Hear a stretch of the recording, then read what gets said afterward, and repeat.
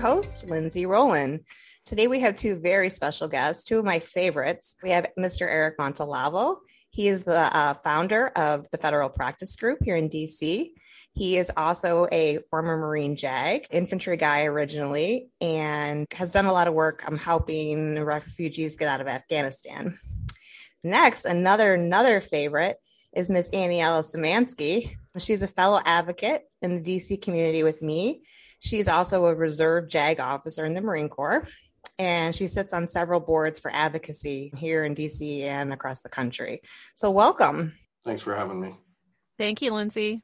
So here's how I would like to play this today. So as everyone knows, we're here to talk about Lieutenant Colonel Stuart Scheller. We're also here to talk about Corporal Thae Ohu. So I think in doing that, we will compare and contrast maybe the different cases as well as provide publicity for both cases. So without further ado, Mr. Montalvo, would you like to start talking about Lieutenant Colonel Scheller?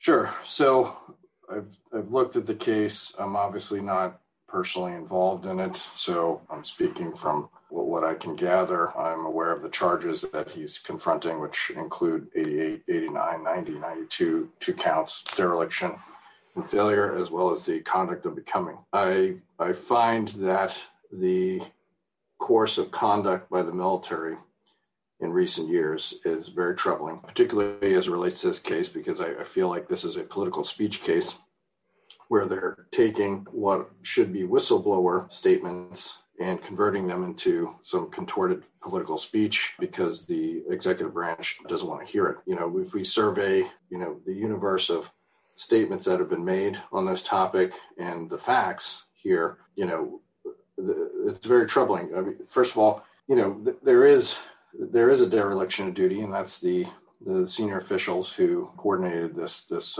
horrible and tragic operation in Kabul. People's lives were directly put at risk because of this dereliction of duty. People died. The 13 service members died because of this dereliction of duty.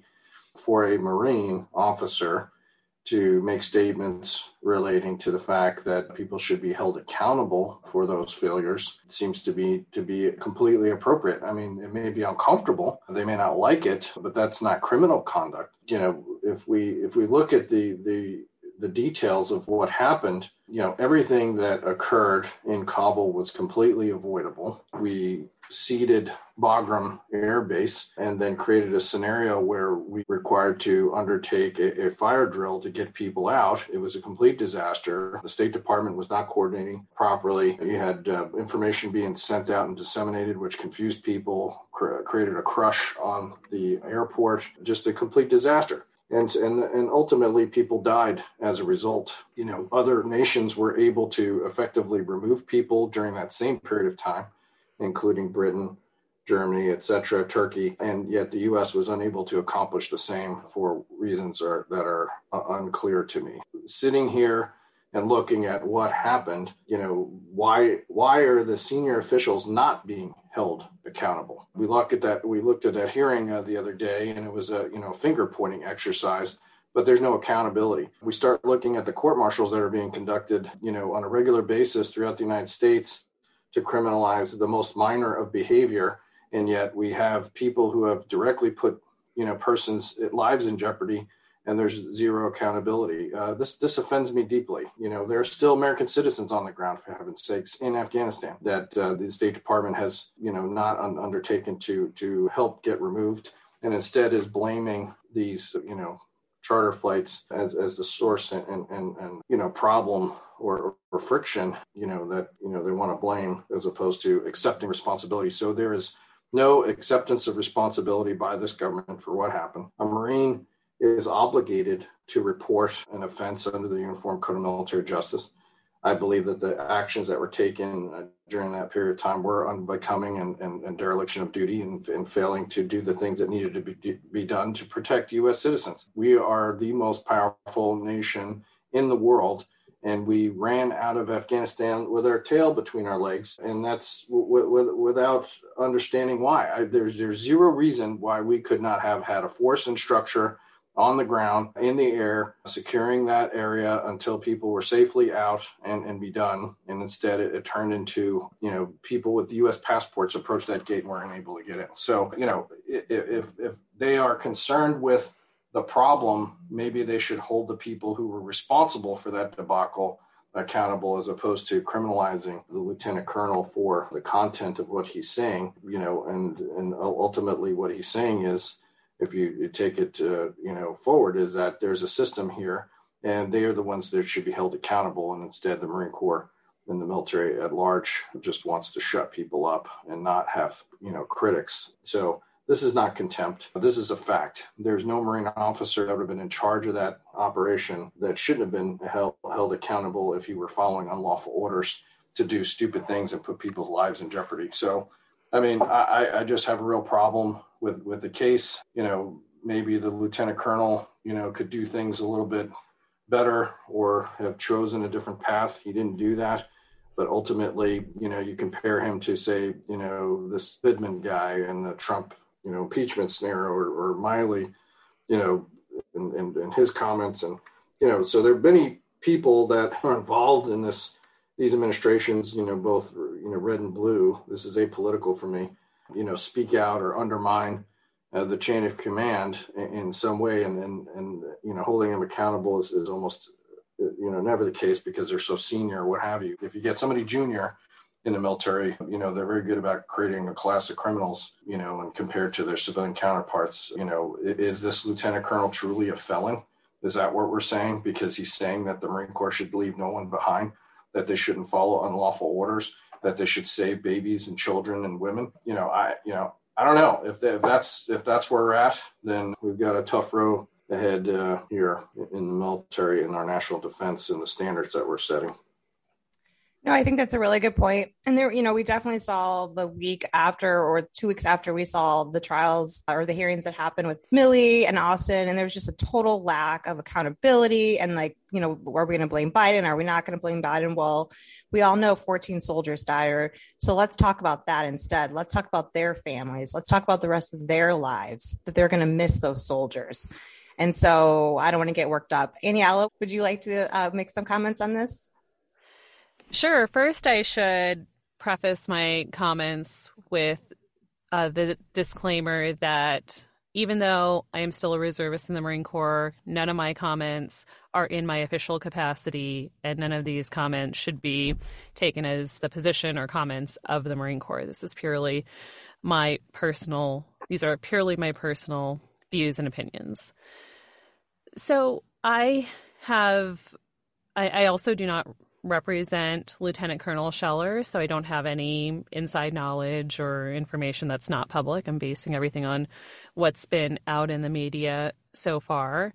And I think that I think what you see in Lieutenant Colonel Scheller is a manifestation of what a lot of people are feeling and thinking. He just said it publicly. So I personally know that there is a lot of frustration inside and outside of the Marine Corps based on what's happened. And I don't think that that's a big secret. The Commandant of the Marine Corps and the Sergeant Major of the Marine Corps even felt compelled to put out statements saying, your service matters, this is not a reflection on you, which all of that is true. It is not a reflection on individual Marines or whether their service mattered or not, but what you're seeing in Lieutenant Colonel Scheller is this bubbling up feelings that have manifested from this circumstance. So I think that it's a symptom of what is going on in the world, essentially. And then I wanted to also talk a little bit about Vidman because, he was allowed to whistleblow and he was allowed to come forward and support a certain administration. And now Mr. Lieutenant Colonel Scheller is not allowed to do that. So I think that there's one of the biggest picture items here is why was that allowed? And he was a hero. And I'm pretty sure he went back to his old job. I mean, there wasn't any serious repercussions for him. So why is it that Lieutenant Colonel Scheller, I mean, we know he's out of the brig right now, but why is he being charged if Vindman's a hero? So did someone want to take that one? Sure. This is part of my initial comment, which is, they're converting this, for political expediency, which is unfortunate. Let's compare the two issues. There was a phone call that occurred, and Vindman clearly had, a political agenda and pursued that and made this report, not in the proper chain of command, by the way, as you recall. And, this is, if we're talking about process and procedure, he certainly did not do that. He ran to political ally and use this as a basis to put forward an agenda. Scheller here is, maybe not as savvy, but what he's talking about is not an opinion. It's a fact. And the fact is that this withdrawal from Afghanistan, how it was conducted, is a complete and utter failure. The people who died there and who have died, over the years in Afghanistan, we're all doing so because there's a mission, right? We get the mission, we execute the mission. What mission were we executing while we were on the ground? We weren't. We were scrambling. This wasn't a mission. It was a disaster. There was zero forethought given to this. Clearly, if you look at the events on the ground, nobody had a good structure. Nobody knew what was going on. The embassy folded within, hours. It was mayhem. Okay. The Marines did the best that they could do, but they were not given the assets that were required to succeed. And that failure created the opportunity for people to die. The lack of OPSEC that was being circulated by State Department by distributing these passes and this misinformation, directly led to people getting killed. This was not done in accordance with a mission parameter. Had it been done so, first of all, there would have been at least an extension on this, artificial deadline. Who cared whether it was August 31st or, September the 30th or, January the 1st. The United States of America does not, one, I thought, negotiate with terrorists, and two, does not, bend to the will of a Taliban regime as to protecting its people and removing them in an orderly process. This opinion in Vindman's case versus a fact in a consequence, which are people have died as a result of this failure, it's a different scenario for me. And the fact that someone is calling that out and trying to push a narrative for accountability, and then the response to that is not dealing with that, and instead of prosecuting criminally, felony criminal case against the individual who's calling them out for this failure is quite dramatic. And we really need to look at the military justice system, as I've said before, and as you referred to the Thae's case. Another miscarriage of justice.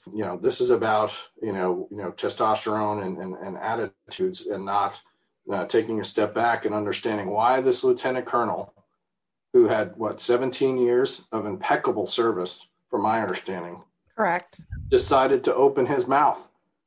Why not take care of that Marine? Why not pull him aside and say, you know what, you're right, we can do better. Instead, the first instinct is to prosecute him for felony crimes. I mean, this is a really tough situation, moving forward for military members. I mean, if you want to join the military and you look at what's happening here, you're going to have to think twice, because if you open your mouth the wrong way and somebody doesn't like it, all of a sudden you're going to become a felon. A felon. Think about the consequences of being a felon in U.S. society. No, it's lifelong. Absolutely. And I also think it's important to note here, too, that Lieutenant Colonel Scheller had a significant amount of soldiers. He had a couple thousand underneath him. So the fact that those soldiers saw their leader get removed because he spoke up for them.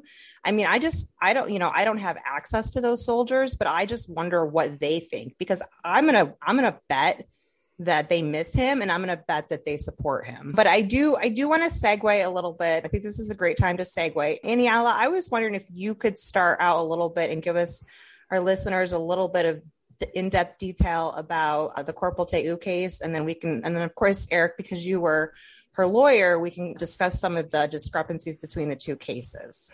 So again, I was not Corporal Thae Ohu's lawyer, so everything I know is based on what I've read and heard. So from what I understand, Corporal Thae Ohu was admitted she entered the Marine Corps with a history of some mental health problems and received a waiver. Then later on in her military career, she was the victim of a sexual assault.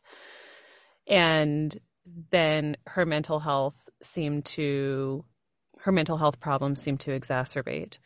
Then she had some what her command alleged were some disciplinary problems that sounded to me like they might have been red flags for her mental health problems. Like she was, I believe one of the situations that she received administrative discipline for was raising her voice in the office or something within, the course of her duties that she didn't seem like she was handling properly. And instead of getting mental health treatment, she got disciplined. And then things seemed to spiral out of control from there. She seemed to have a very difficult relationship with her boyfriend, who was also a Marine. They had an argument that escalated. She chased him into a bedroom with a knife. It didn't sound like she ever made contact with him. He called the police, said she needed, from what I could tell, he told the local police, that she needed mental health care.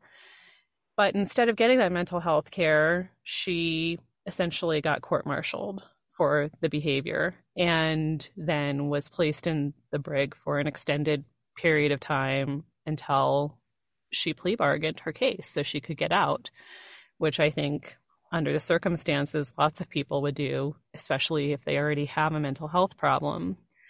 So to sum it up, it seems like this was a young Marine who had mental health challenges that were not treated, that were not identified, and it ended with her being labeled a criminal instead of someone who needed care and compassion and treatment. And well, Aniela, I just want to ask you this part. So the similarities with Lieutenant Colonel Scheller that could potentially be the same outcome. Would you say that's accurate? From what I've seen from Lieutenant Colonel Scheller's videos, he is pretty adamant that he does not have a mental health problem and that he does not suffer from PTSD. I'm sorry, I don't mean to cut you off. I just want to clarify because I want to make sure I'm very clear with my words, and I wasn't clear enough. I don't mean the mental health issue. I mean the legal end state. Yeah, well, I think the mental health issue is going to be the differentiating factor between Thae Ohu's case and Lieutenant Colonel Scheller's case. So I think that the Marine Corps looked at the mental health issue from the latest Task and Purpose article about this that claimed that there were leaked documents proving that the Marine Corps was concerned about his mental health. So I think that that's going to be a differentiating factor in these cases because the Marine Corps is going to basically say, okay, well, there's nothing wrong with you. You're making these public statements. What else can we do, essentially? I think that's fair. Eric, did you want to jump in? Yeah, only because I sort of chopped the path on Ohu's case. I need to sort of clarify a few things. First of all, she had mental health issues coming in the Marine Corps because she had been sexually assaulted prior to coming in. And the Marine Corps was on notice of that. She was taking medication. They told her to come off that medication for a year so that she can enlist. So this is your, recruiter story. Then prior to the incident, the Marine Corps was well on notice that she had these issues. She was actually going through the board process and had been rated, 90%, including 70% for sex assault consequences, at that time. And she had requested assistance from the wounded warrior battalion to be assigned there, and they refused. So they were on full notice that she was deteriorating. She had issues and almost 100% disabled rating. Instead, they continued to put her into a scenario which could potentially, deteriorate or trigger her. So, that's a scenario that we find ourselves in. And the incident that she was administratively, held accountable for was leadership, a scenario where the lance corporals and corporals were not acting as NCOs and as Marines. She said, you know what, let's go to the chow hall without our rank and let's be privates, because if you guys want to act like privates, let's walk through the chow hall and be privates for a minute and understand what it's like to, have the privilege of being an NCO and a senior Marine and leadership and understand, how that might feel for a moment. So, maybe not the best executed if that is considered to be hazing, which, if that's what's a crime, old Marines are turning over in their graves for sure. But that's what she was held accountable for. This idea that the Marine Corps doesn't care about mental health, that's clear. Okay. The similarity is that they're targeting, they're going after someone, and they're going to get where they want to be. This guy's going to probably either get a conviction or plead out and have to be committed to a show cause determination, which is likely to give him an other than honorable discharge or a dismissal in a court martial. And, this is something we have to take a look at and say, is this process fair?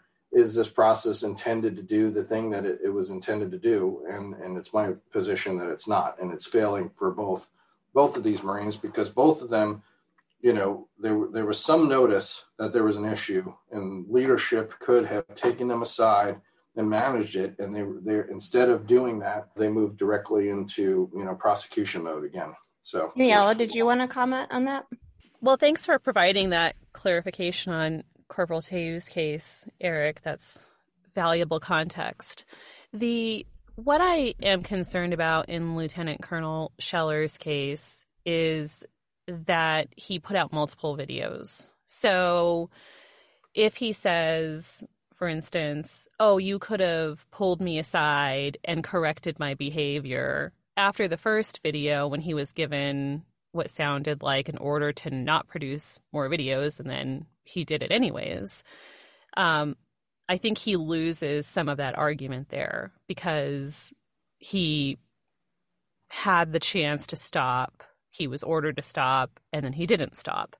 So perhaps I don't know what happened prior to the order, or this will likely come out in the proceedings of what exactly Lieutenant Colonel Scheller's leadership did or didn't do in the process. But I think that's going to be a troubling fact for him.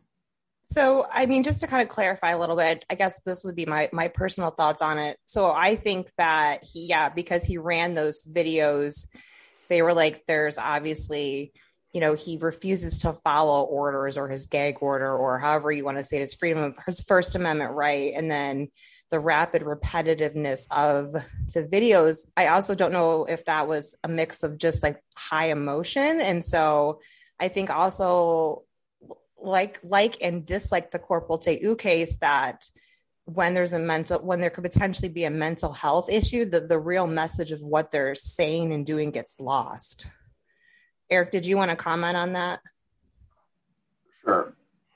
Thae's case and Scheller's case are different in this way. Thae will suffer from mental health consequences for the rest of her life. She is going to struggle as a human being to live in this world, and that's not her fault. She was sexually assaulted not only before she joined the military, but by a fellow member of the military, and which was completely disregarded. She was then became the focus of the Marine Corps' R. And, this further exacerbated and facilitated her deterioration into what happened. So, there's a pretty clear path of what occurred in Thae's case.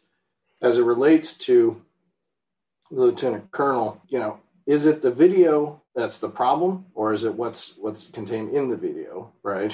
Don't put out a video? Well, if he put out a video for, say, I love the Marine Corps and everything's okay, he's not getting prosecuted, right?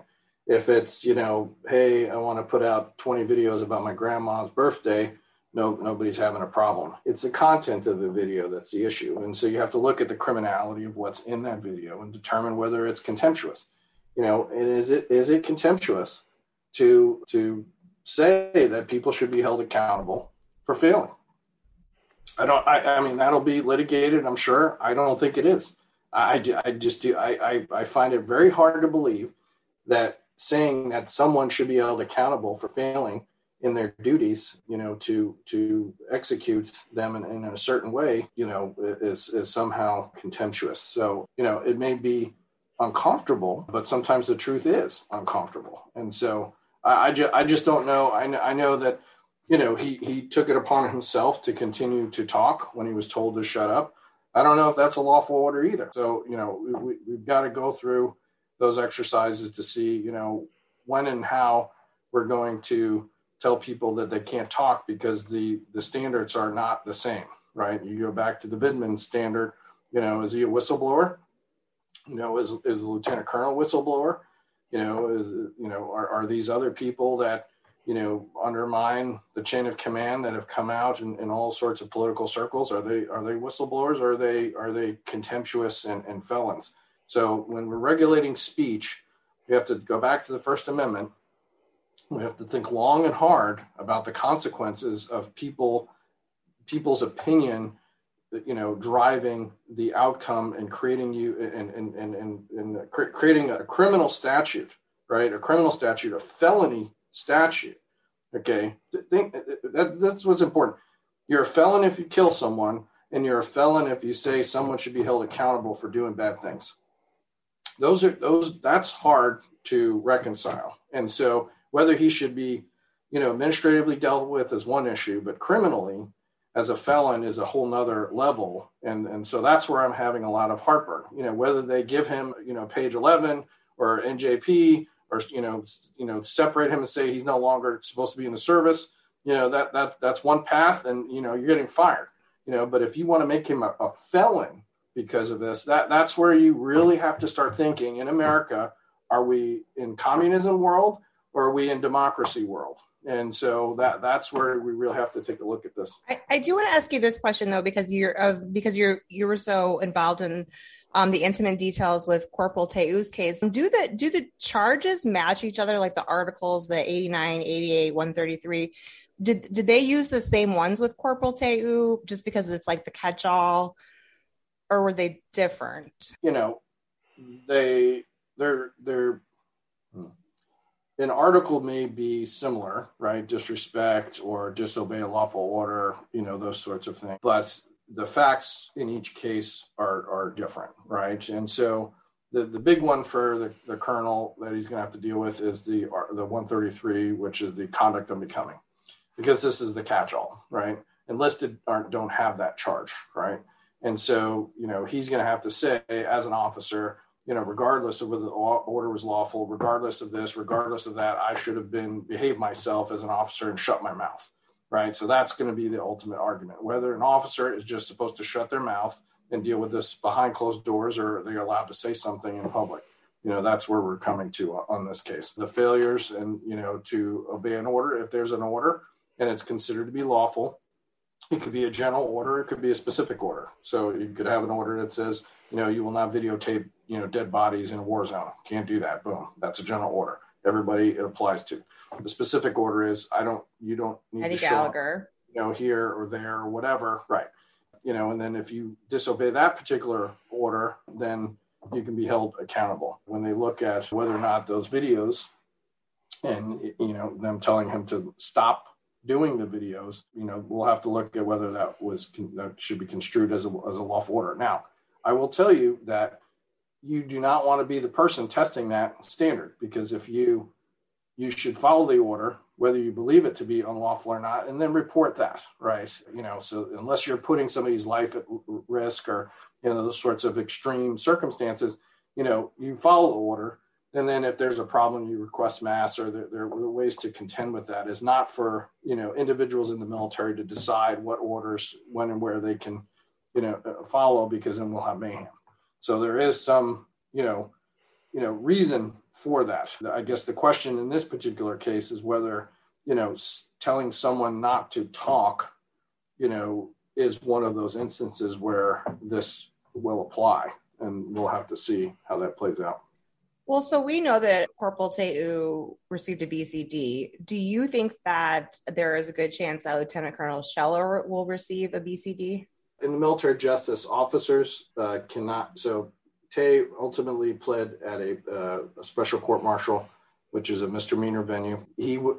Officers are almost only charged in courts-martial as felons, so general court-martial. So they have to go through Article 32 process and then go to a general court-martial, which is a felony level court. The only eligible discharge for an officer is dismissal at a court-martial. So it's the equivalent of a dishonorable, right? So officers get dismissed at courts-martial, which sounds a lot better than a bad conduct discharge, but it's much more severe. And then if he were to be separated through an administrative process, they call it a show cause board, to show cause why you should not be able to continue serving in the military. It's sort of like a firing process, which doesn't have rules of evidence. You can get an other than honorable discharge, right? So the two discharges he may be facing are one through a court-martial conviction and then dismissal, or through a administrative process, which would result in either an honorable, general honorable, or other than honorable, if that's the path that they take. Now, just for our listeners who are listening, I want you to listen to what Mr. Montalvo said there again, because that's a very important detail. It's very confusing.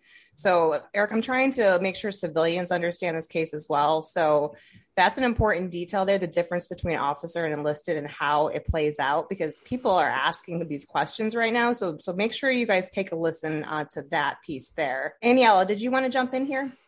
Sure. On the procedural aspect of being court-martialed for the content of your speech, one thing that I think is going to be interesting to find out through this process is why it is at a court-martial. So I recall that there was information in the media. I believe it was Lieutenant Colonel Scheller himself who said that he had submitted his resignation request.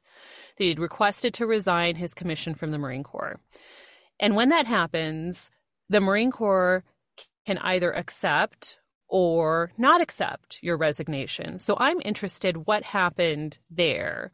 Did he request to resign and then the Marine Corps refused to accept his resignation?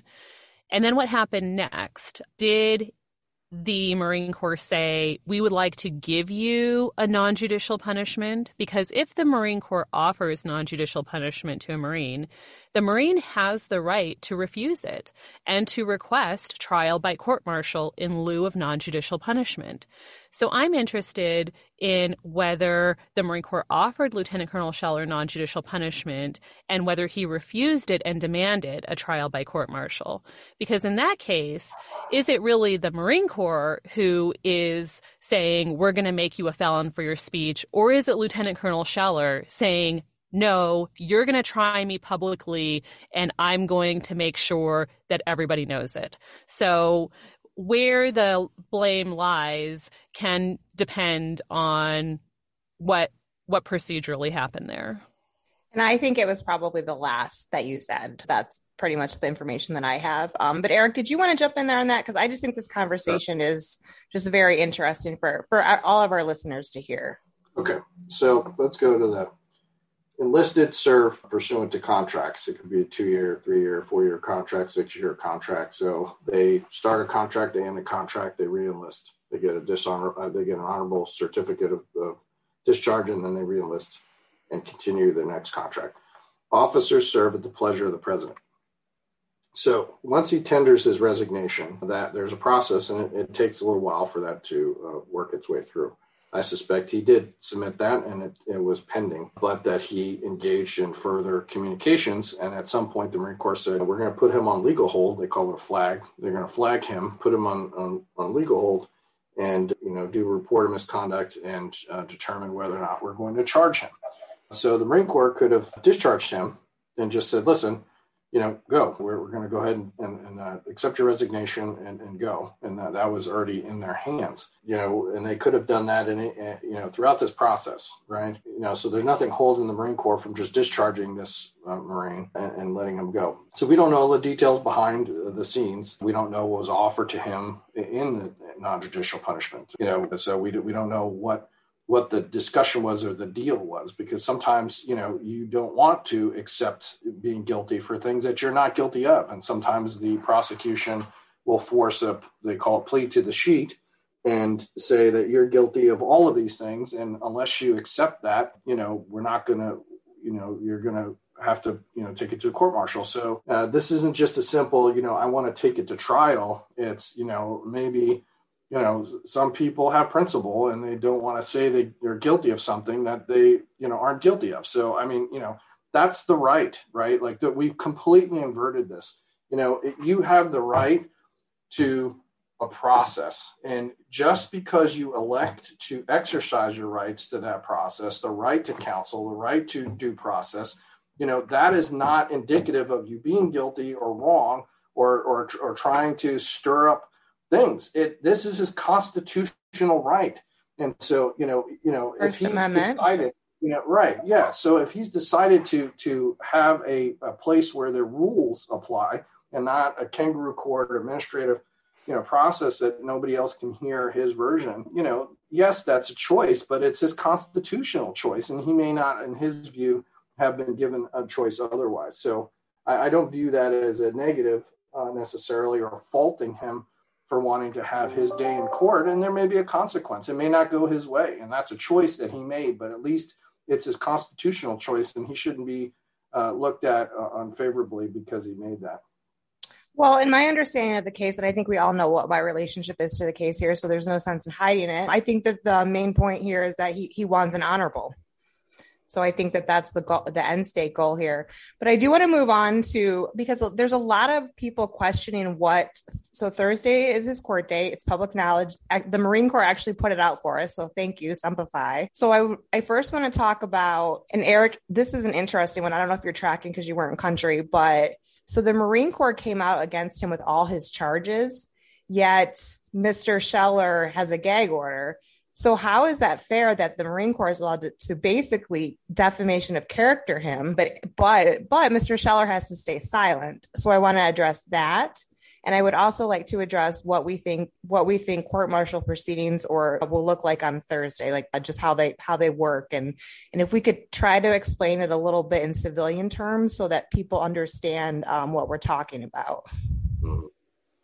Okay, so as a rule number one, proceedings in courts are almost always supposed to be public. And that, goes all the way back in time to the idea that one way that we ensure that justice is truly occurring is transparency, the ability for somebody to sit and observe the proceedings to evaluate, whether things are being conducted in a fair way. And so a gag order in this case, I have to say, may be in the colonel's best interest, because the more he says, the more charges he could accrue. And so they probably agreed to that to contain the situation for their client. So I don't know that that's necessarily, if I were his counsel. Eric, I just want to ask you though, but wouldn't he have gotten the gag order anyways? Like, wasn't that ultimately going to happen regardless of?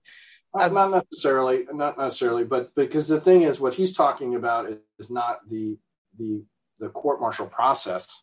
He's talking about whether or not these people, failed to do their job. So the gag order that we confronted in the in Kupalu's case was related to, the government, talking about the facts that were coming out in the case in a public way, and then telling us that we couldn't respond to that. That's a different scenario, right? Here, what's happening is, they're probably saying to this guy, shut up, right? Be quiet for right now while we sort through where this goes. And I don't know if is that what's happening on Thursday? Is arraignment or is it Article 32 or, you guys know? We're a little bit, it's been a mixed message between the Marine Corps putting out a message and what we're getting from the inside. So I would say it's a little bit unclear right now. So he may be pleading. I don't know if they may have pled to a no confinement deal if they let him out of the brig.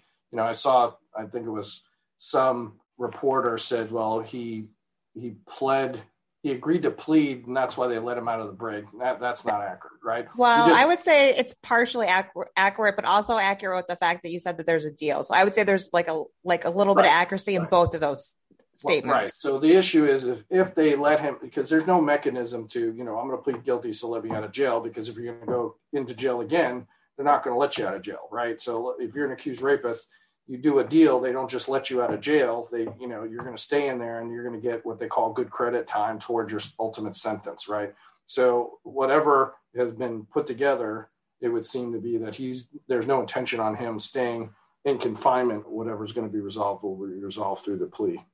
I do not expect him to do another day in the brig. That is what I expect to happen. Aniela, go ahead, Eric. Let me finish. So that's probably tied to this gag order, right? So this is not a court-martial issue. This is a shut up and we'll let you walk and you can get your punishment and go home. Okay, but Eric, let me ask you this. I agree with you, but so why is the Marine Corps making him look like there's putting out articles, right, that he could go to the brig for years? So like, why would the Marine Corps, the Pentagon reporters, why would they put that out to the American public to help smear him when we're looking for support right now for Mr. Scheller? Like, what would be the reason behind that? Deterrence, right? They want anybody else that thinks about opening their mouth to shut it. I agree completely. Aniela, did you want to jump in here? I wanted to make a comment about his charges relating to contempt towards officials.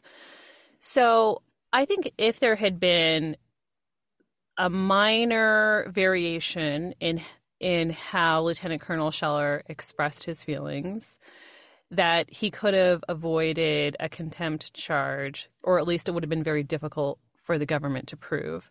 And that is that he characterized the leadership as having failed. I think that element is going to be difficult to prove that it wasn't contemptuous.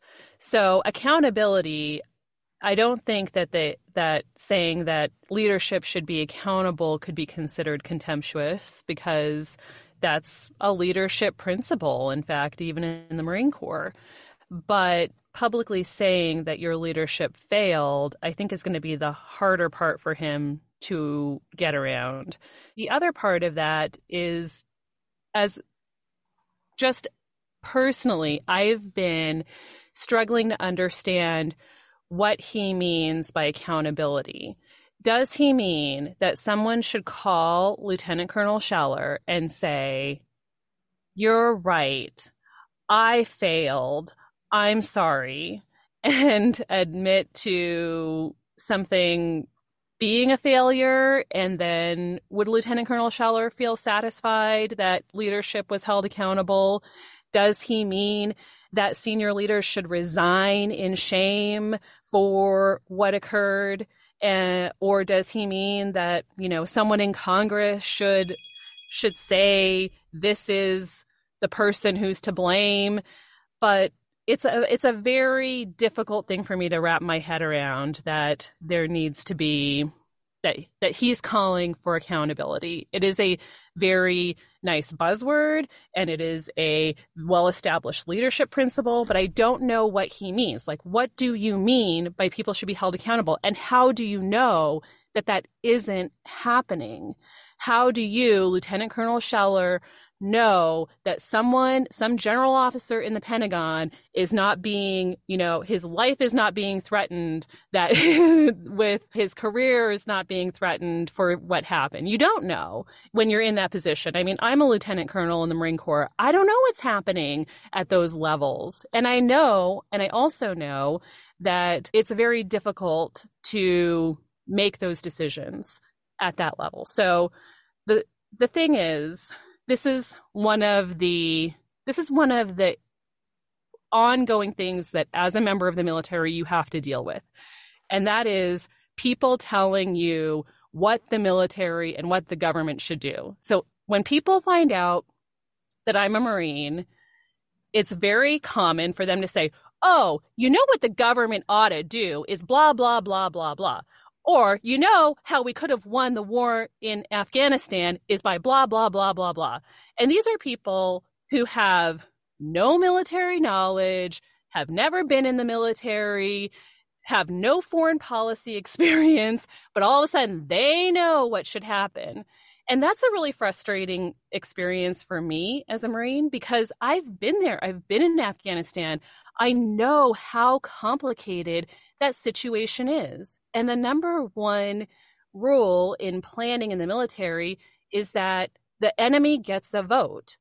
Whatever you think the most brilliant plan in the universe would be to win this war may not happen the way it plays out in your mind, because the enemy is a free-thinking person who will change on a dime, and they'll identify what you're doing and change their tactic, change their strategy, relocate, and then your brilliant plan is out the window. So whenever somebody tells me, oh, I got it all figured out, this is what you should have been doing, and you didn't do it, so you failed. How can you say that without knowing absolutely every single fact? And to do that, you would have to be omniscient.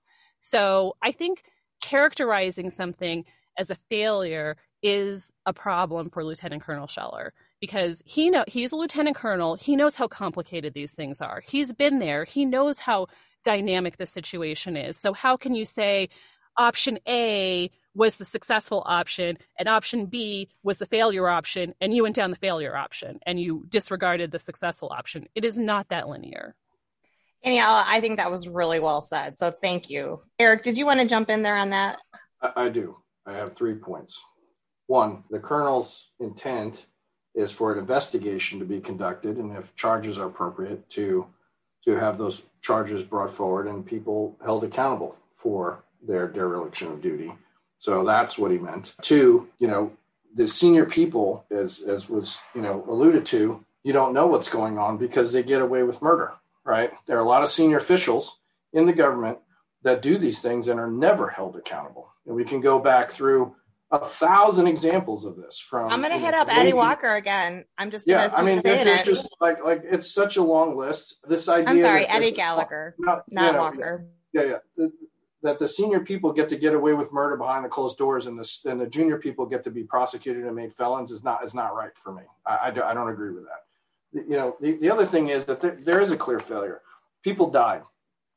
I think it's my opinion, okay, based on me being in Afghanistan for the last 10 years and been over there 20, 30 times at a minimum, walking that ground in Bagram, walking Kabul International, going to that U.S. Embassy, Camp Eggers, et cetera, that we were in control of Bagram, an airfield, okay? We could have, if we wanted to, bring people to that air base and got them out while we were in control of that airfield, and no one would have died, okay? So yes, the enemy has a vote, okay? But we were there in force, and we could have squashed that vote, okay? They wouldn't have had a vote because we would have been able to remove people in an orderly fashion, and a lot of them, okay, allied, okay? What's happening right now, people are going house to house and going after these people and killing them, okay? So that's what we have right now. We had control over the ground. We ceded control over that ground. Basic military. We had the hill. We had an airfield with aircraft, defensive measures, intelligence on the ground, everything. Everything we needed to move people into that complex and get them out safely. And we didn't do that. So I think that does need to be investigated. And I do think it's a failure. And I agree that, everybody's, armchair quarterback or what have you. But, if we look at this in its entirety, I don't think anybody thinks that this was a fantastic operation, that somebody did some whatever, because if we don't investigate and we don't hold people accountable for failures or missteps, then we can't learn. If we don't learn, we're doomed to make the mistake all over again. So if we can't handle that, then we're doomed to not do better moving forward. So I do think that, in line with the colonel's request, it should be investigated at a high level. And if somebody didn't do something right, then they're held accountable. If not, then they get to walk away. Eric, that was also well said. This is why I love the both of you. But I just want to say something. These are my words. I think that the three of us here on this podcast, because we're all three combat veterans, we've all had numerous deployments. I think we can all three agree, and I'm going to speak for all three of us, that this is about those 13 soldiers. This is about the fact that we did decide to serve, but we expect our leadership to actually look out for us with the least amount of damage possible. And that did not happen. So when people say, well, you're a soldier, you're supposed to die. No, that's not true. We believe in our leadership, that our leadership will make the right decisions, because under Trump, nobody died. There was nobody that died in 18 months. So let's talk about logistics and let's talk about tactics, Biden. And I'm not speaking for these two because they have their own careers, but I can say this, Biden, you better be listening to this, because this is exactly what we should have heard at the hearings the other day. And this is exactly the accountability piece. And this is exactly what Lieutenant Colonel Scheller is talking about. But I want to take it down a second. Didn't you two serve together in Afghanistan? No, we didn't serve together in Afghanistan. I was in Afghanistan as a civil affairs officer in 2011. Okay, I was trying to figure out what the connection is, because I knew you guys had in Afghanistan, but I knew you were both legal JAG, so I wasn't sure exactly what the connection was there. So thank you for clarifying that. Sure, no problem. I think that when we're talking about about those lives lost in Kabul, I think that it's also important to understand that if other decisions were made, how do we not know more lives wouldn't have been lost? So, for instance, if we stayed in Bagram and we kept that airfield, how do we know Bagram wasn't going to be under attack every single day with lives being lost, repeatedly over the next few months in Bagram? We don't know. And that's a really sticky issue. I agree that lives should not be lost needlessly. And perhaps this was the least bad option.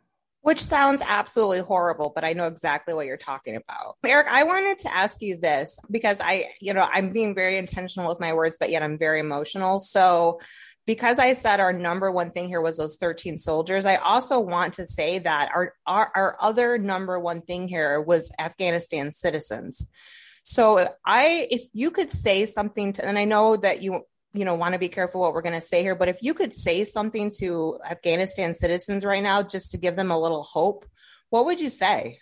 I'm sorry that our country is failing you right now, but there are a lot of people that are trying to correct the situation. And even though these people, including veterans groups and civilians and donors, are being vilified for trying to solve a problem, that was created by the government, we're not giving up, and hold on. And I pray for you guys, and we value your contribution to our fight, and we're going to do the best we can to get you out. This is just unexplainable to me that we have people on the ground. We have resources to get them out of there. And, the State Department is not facilitating that. They're an antagonist. And it's, this false narrative that people are not being screened properly and coming into the United States. Well, who's doing that screening? That's the State Department, because the State Department screens everybody before they come to the United States. They don't just get on a plane and come over. So, this is a lot of misinformation. It's a lot of cover up. It's beyond troubling. All these people are that what I'm talking about are well documented cases, both in immigration and otherwise, intelligence assets, green card holders. It runs the gamut. And I had a pregnant woman. We got her out. She had the baby a day and a half after she landed. That child probably would not have made it, nor the mother, had we not got out in the nick of time. And that's in spite of the State Department. Okay. And so that's not fair. If you had a son, a daughter, a brother, or a mother, running for their lives, okay, living like dogs, hiding under, rocks trying to just live one more day. And most of them are kids and women, a lot of women. We made a promise to those women that they would have equality over there, that we would support them in their voice, that they wouldn't be, suppressed the way they were under the Taliban, that, that they should, participate in politics and justice moves and hold people accountable, all of these things. And then when it came time, we just left. We left them there. And okay, whether it was a tactical this or that or whatever, but now what? What are we doing? We're not going back in to help them when we can. We're not allowing the ability for people to get them out to do that if they don't want to do it. I don't understand. And it's beyond frustrating me, I have to say. And, they may not like me for it. And, I don't Eric, we love you, so it doesn't matter. But I do want to say this, though. I will say this, that obviously I'm watching from DC, so I'm not there on the ground. But there was this haunting picture that I saw. It was the not Tehran, I'm not in Iran anymore. It was of the university in, I think, Kabul. And it basically had a bunch of women, and they were sitting in the seats, but they had been there for classes prior, but now they were there in support of a Taliban rally. So they were dressed in their dark garb. And it was like haunting to me, because you have to wonder what was behind that garb. Were those the same women that like maybe a month ago were taking classes there? And what did that feel like? What did that feel like to sit there and be forced to now support a Taliban rally? Like, I can't even imagine the tears that must have been going on behind that hidden face. But that was my haunting moment. And I sat down and cried, I'll be honest. I was just like, how dare we do this to these people? But on another note, Aniela, what would you say to the women of Afghanistan if you could address them? I would say take the 20 years that we have spent there to teach you these things, to enable you, to make you aware of how to stand up for yourself and do it. I know that is something that is very hard to do under the Taliban, but don't legitimize them. We're looking at a circumstance now on the national stage where the Taliban was not allowed to attend the UN General Assembly. A vast majority of nation states are not recognizing Taliban as the legitimate government of Afghanistan. And that's how it should remain, in my opinion, that the less we enable them, the Taliban, and the less legitimacy we give them, the better it is for women, for young people to change the future of Afghanistan. When I was there, that was part of my job, is to teach them how to run a government, teach them how to run a legal system, how to do things that they didn't have the freedom to do under the Taliban. And I am, like every other service member and probably every other American, very sad to see the Taliban in control there. It's personally devastating because I know people there. I have personal connections with people there, people who were my linguists, people who worked in the clinics that we were funding. These are people who I know are good-hearted individuals that want a better future for Afghanistan and believe that that is possible. And I want them to know we're on their side. We're still on your side, and we want you to succeed. So please do everything you can on your end to make sure that that happens. That was well said. And I just want to clarify my statements on Tehran and Iran, because I was able to go to Iran for a people-to-people mission. So I actually was there, and that this issue is also huge there because, as you know, they're highly educated, but they stay inside the country. And so there's also an issue there with highly educated people who are not able to leave the country and actually utilize their education, inside the larger picture. So just to clarify those statements, let's move on. Hold on. I want to make a comment on this. Please, Eric.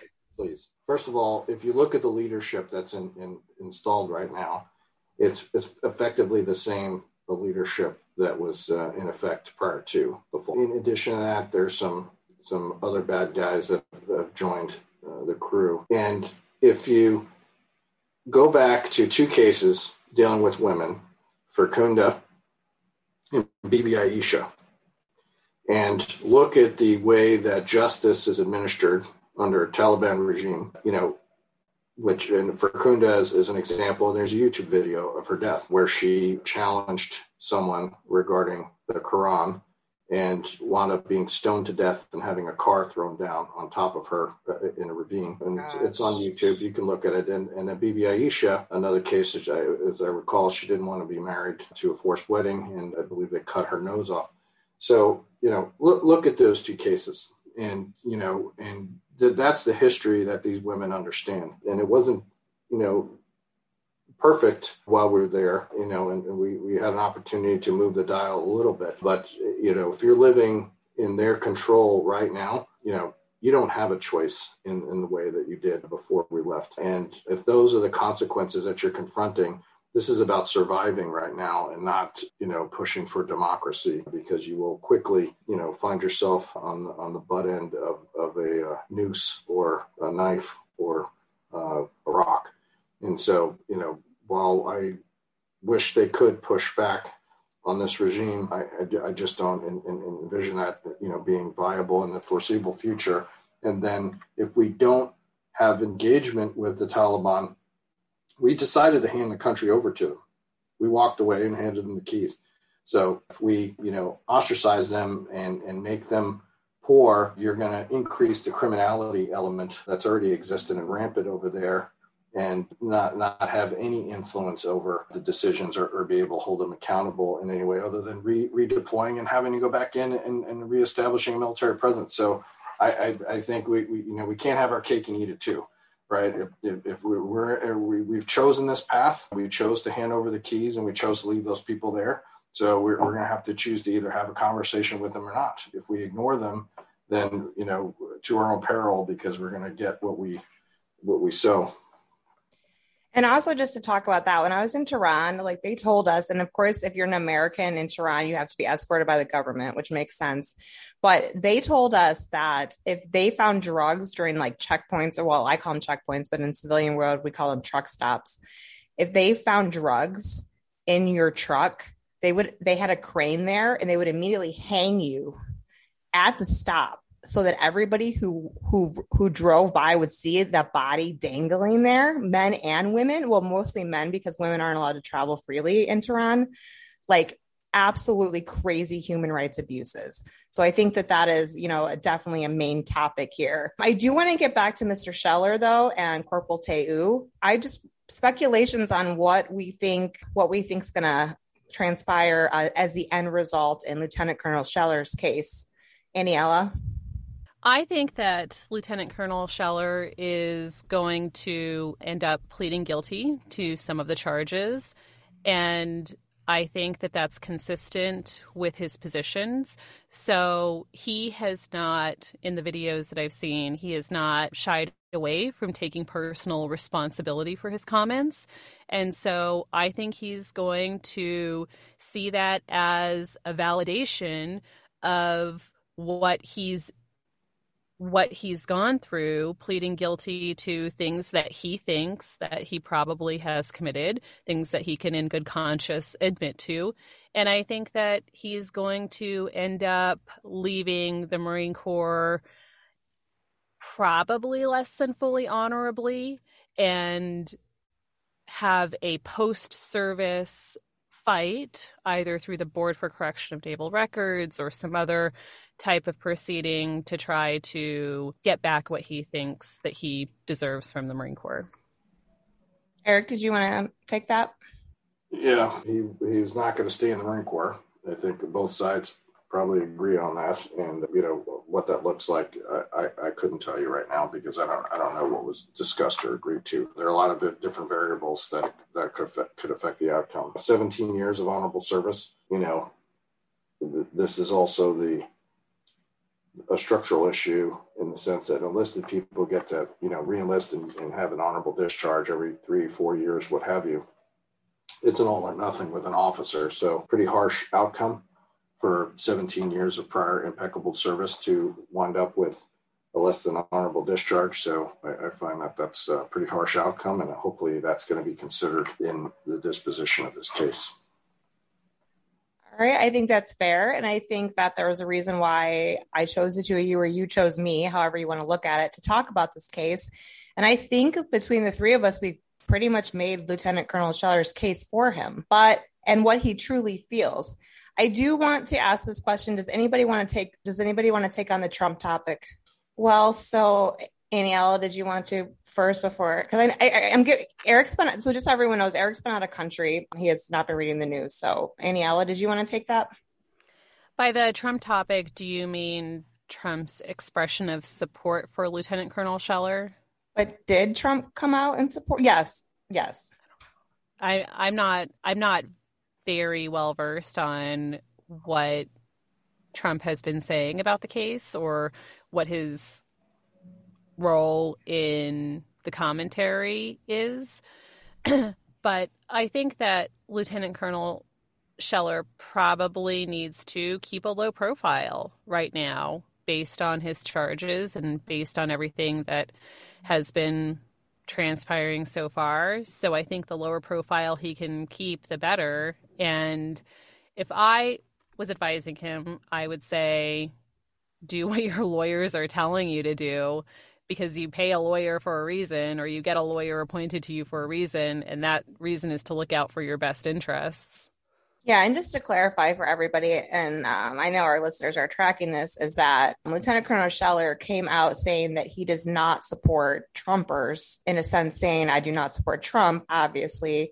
And so I feel that it has alienated a population of his supporters that otherwise are just, in my opinion, a representation of the population. And we are talking in regards to the $2.1 million that has been raised on his behalf. Well, words have consequences, right?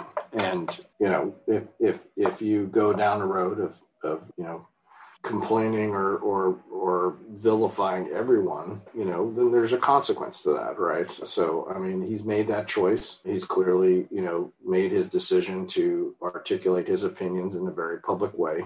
And he's willing to accept that consequence. And so,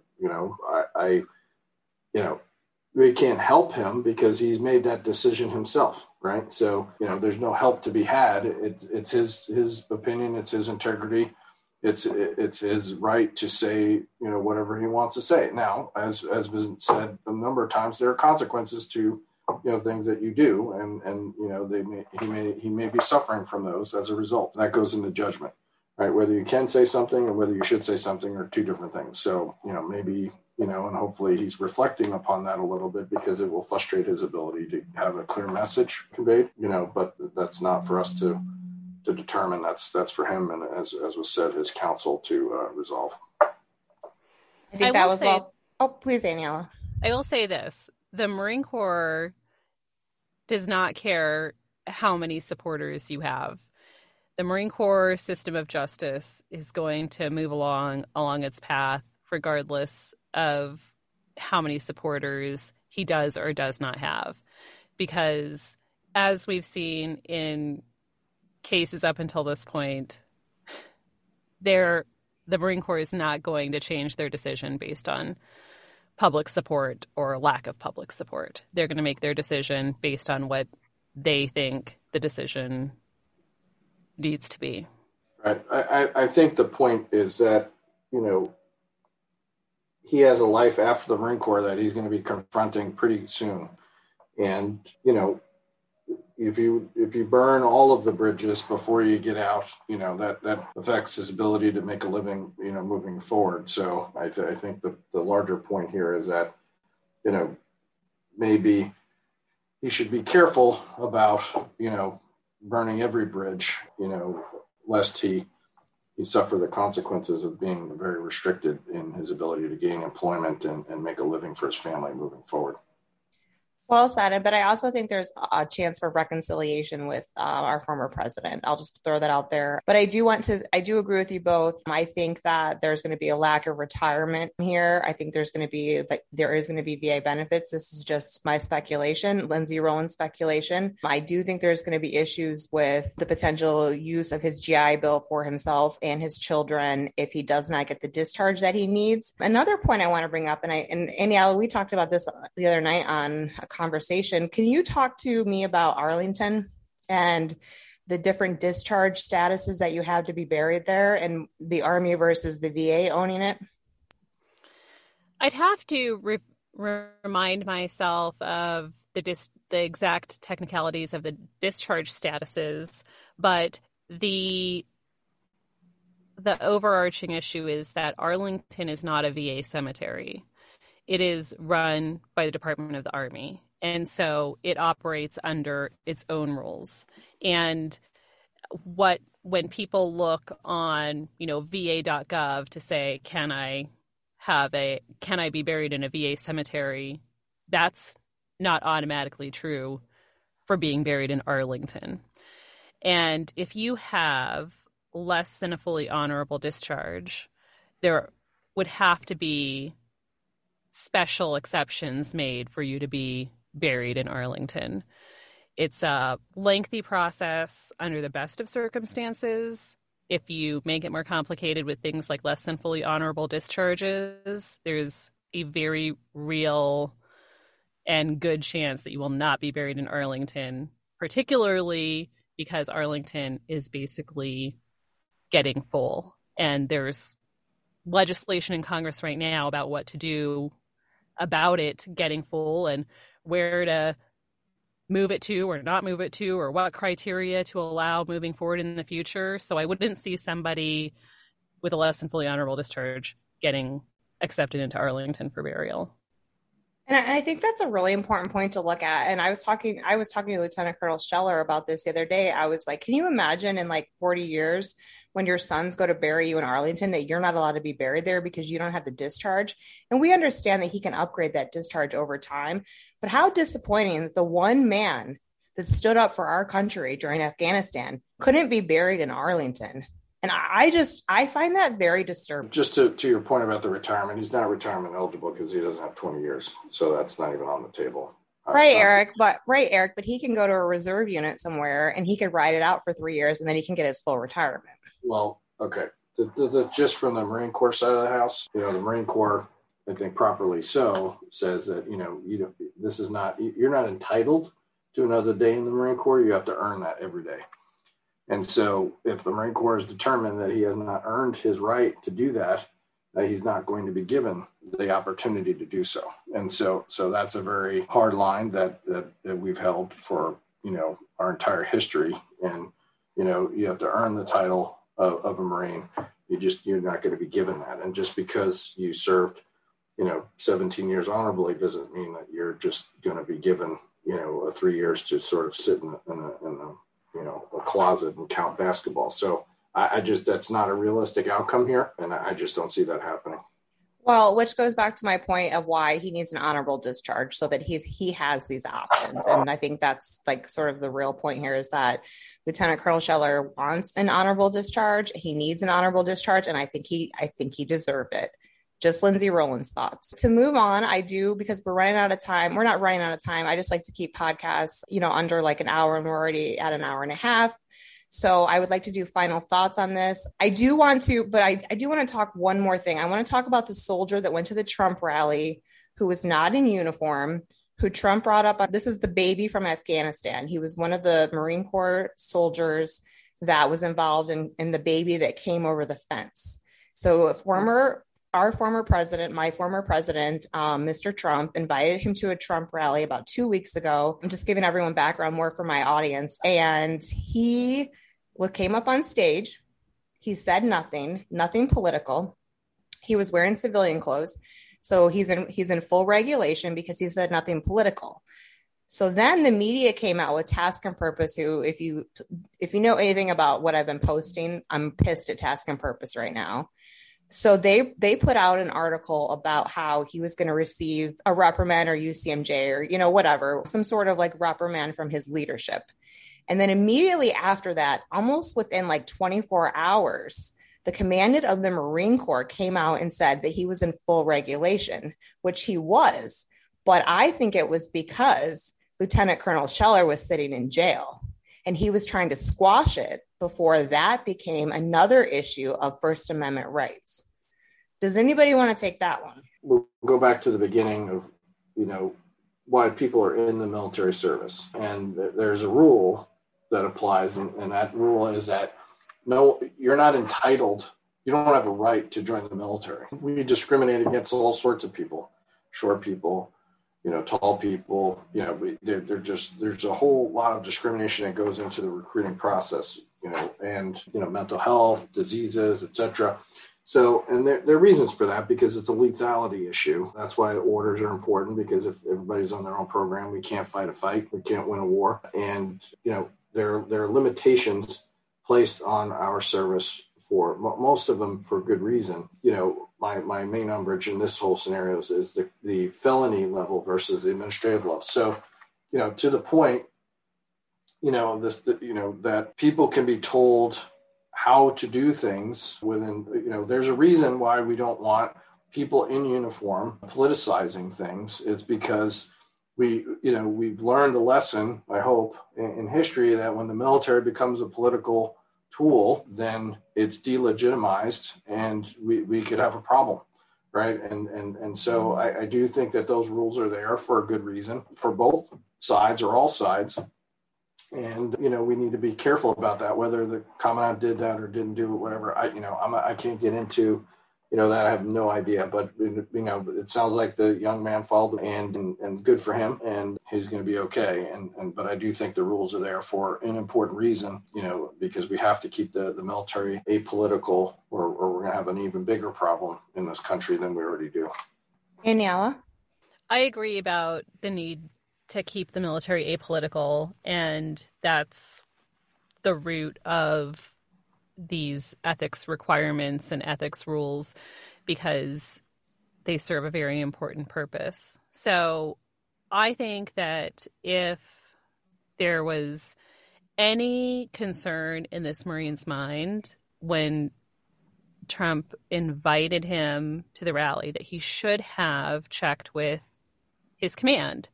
And then he would have had sort of what we call a safe harbor, that I checked with the designated ethics official in my command. She said that this did not violate any ethics rules. Therefore, I went, and I'm in a safe harbor of not having violated any of the ethics regulations. So in a circumstance like that, where a Marine knows that he's been invited, I would say you need to make sure to check, and then you won't have to deal with this on the back end of potential discipline or allegations of misconduct, because that's the only thing that will be certain to protect you. So service members, take a listen to what they both said, because make sure that if you do want to go to a rally, make sure you're doing it correctly, because that is absolutely your right to go to a rally in civilian clothes. But make sure you do it correctly so you don't get in trouble. All right, let's wrap it up. Let's do final thoughts. Eric, final thoughts? Well, I think the last point is the most important point, and that is there is a way to do things. And if you work within the law, you will protect yourself, your family, and your future. And if you give them, what the Marine Corps would like to say, an Irish pennant, exposed arm, broken arm, there are going to be severe consequences out there. And I'd rather you, measure twice, cut once before you open your mouth or do something, then get yourself in trouble and then try to dig your way out. That's not what you want. This is America. We have free speech for a reason.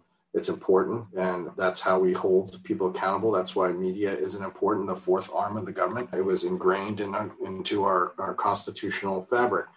Freedom of opinion is critical to our democracy. We have to hold everyone accountable in that way, and it's something we should cherish and protect in the fiercest way, moving forward. So, as it relates to those things, we really have to defend that at every level. And as it relates to the mental health issues that we touched upon briefly, almost done. We really, as a country, have to get ourselves squared away on that issue, because there are a lot of people suffering out there in varying ways, et cetera. And we really need to figure out how we can better manage that, because it's something that's going to get worse, not better, over time, especially with those longstanding wars and everything else that's been happening. And then to the Afghan people that sacrifice themselves to be on the American team, and with some hope and promise of the shining city that Reagan spoke of, to come here and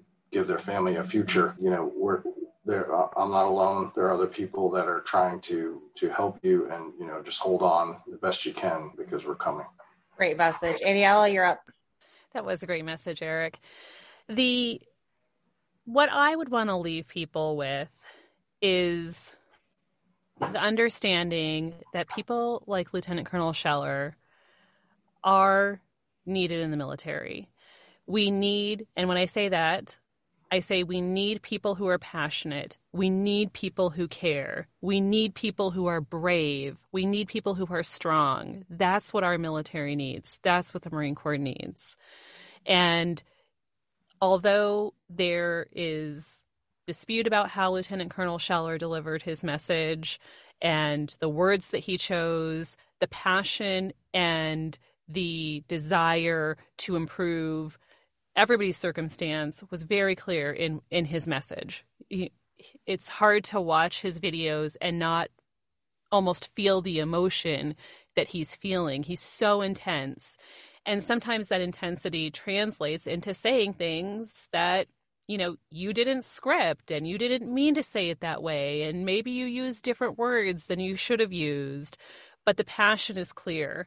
And I don't want people to think that we don't want passionate and emphatic people and brave people in the Marine Corps, because that's what makes us the greatest fighting force in the world, is because we have these brave, courageous, strong, passionate people who care.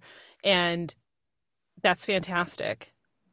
I just want to make sure that people also know that you got to look out for yourself in those circumstances. And sometimes you got to admit when you made a mistake. Sometimes there are several times in every long military career. I've been in the Marine Corps for 21 years, and almost everybody that I know at this stage of my career has been in for a majority of their adult life. Mistakes are going to be made. You're going to say things you don't mean. You're going to have days that aren't your best days, and there are ways to recover from that and be honest, be true, accept responsibility, make sure that you're living the example that you want others to see. So I think that Lieutenant Colonel Scheller shows a lot of those principles and a lot of those qualities. And for that, I really admire the fact that he is that kind of person and that we have those kind of people in the Marine Corps.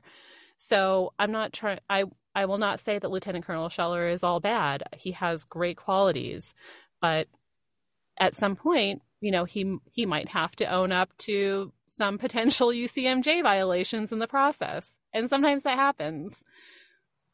And I also think it's important too that he just owns up to it, because he is guilty of those actual charges, but his message was on point.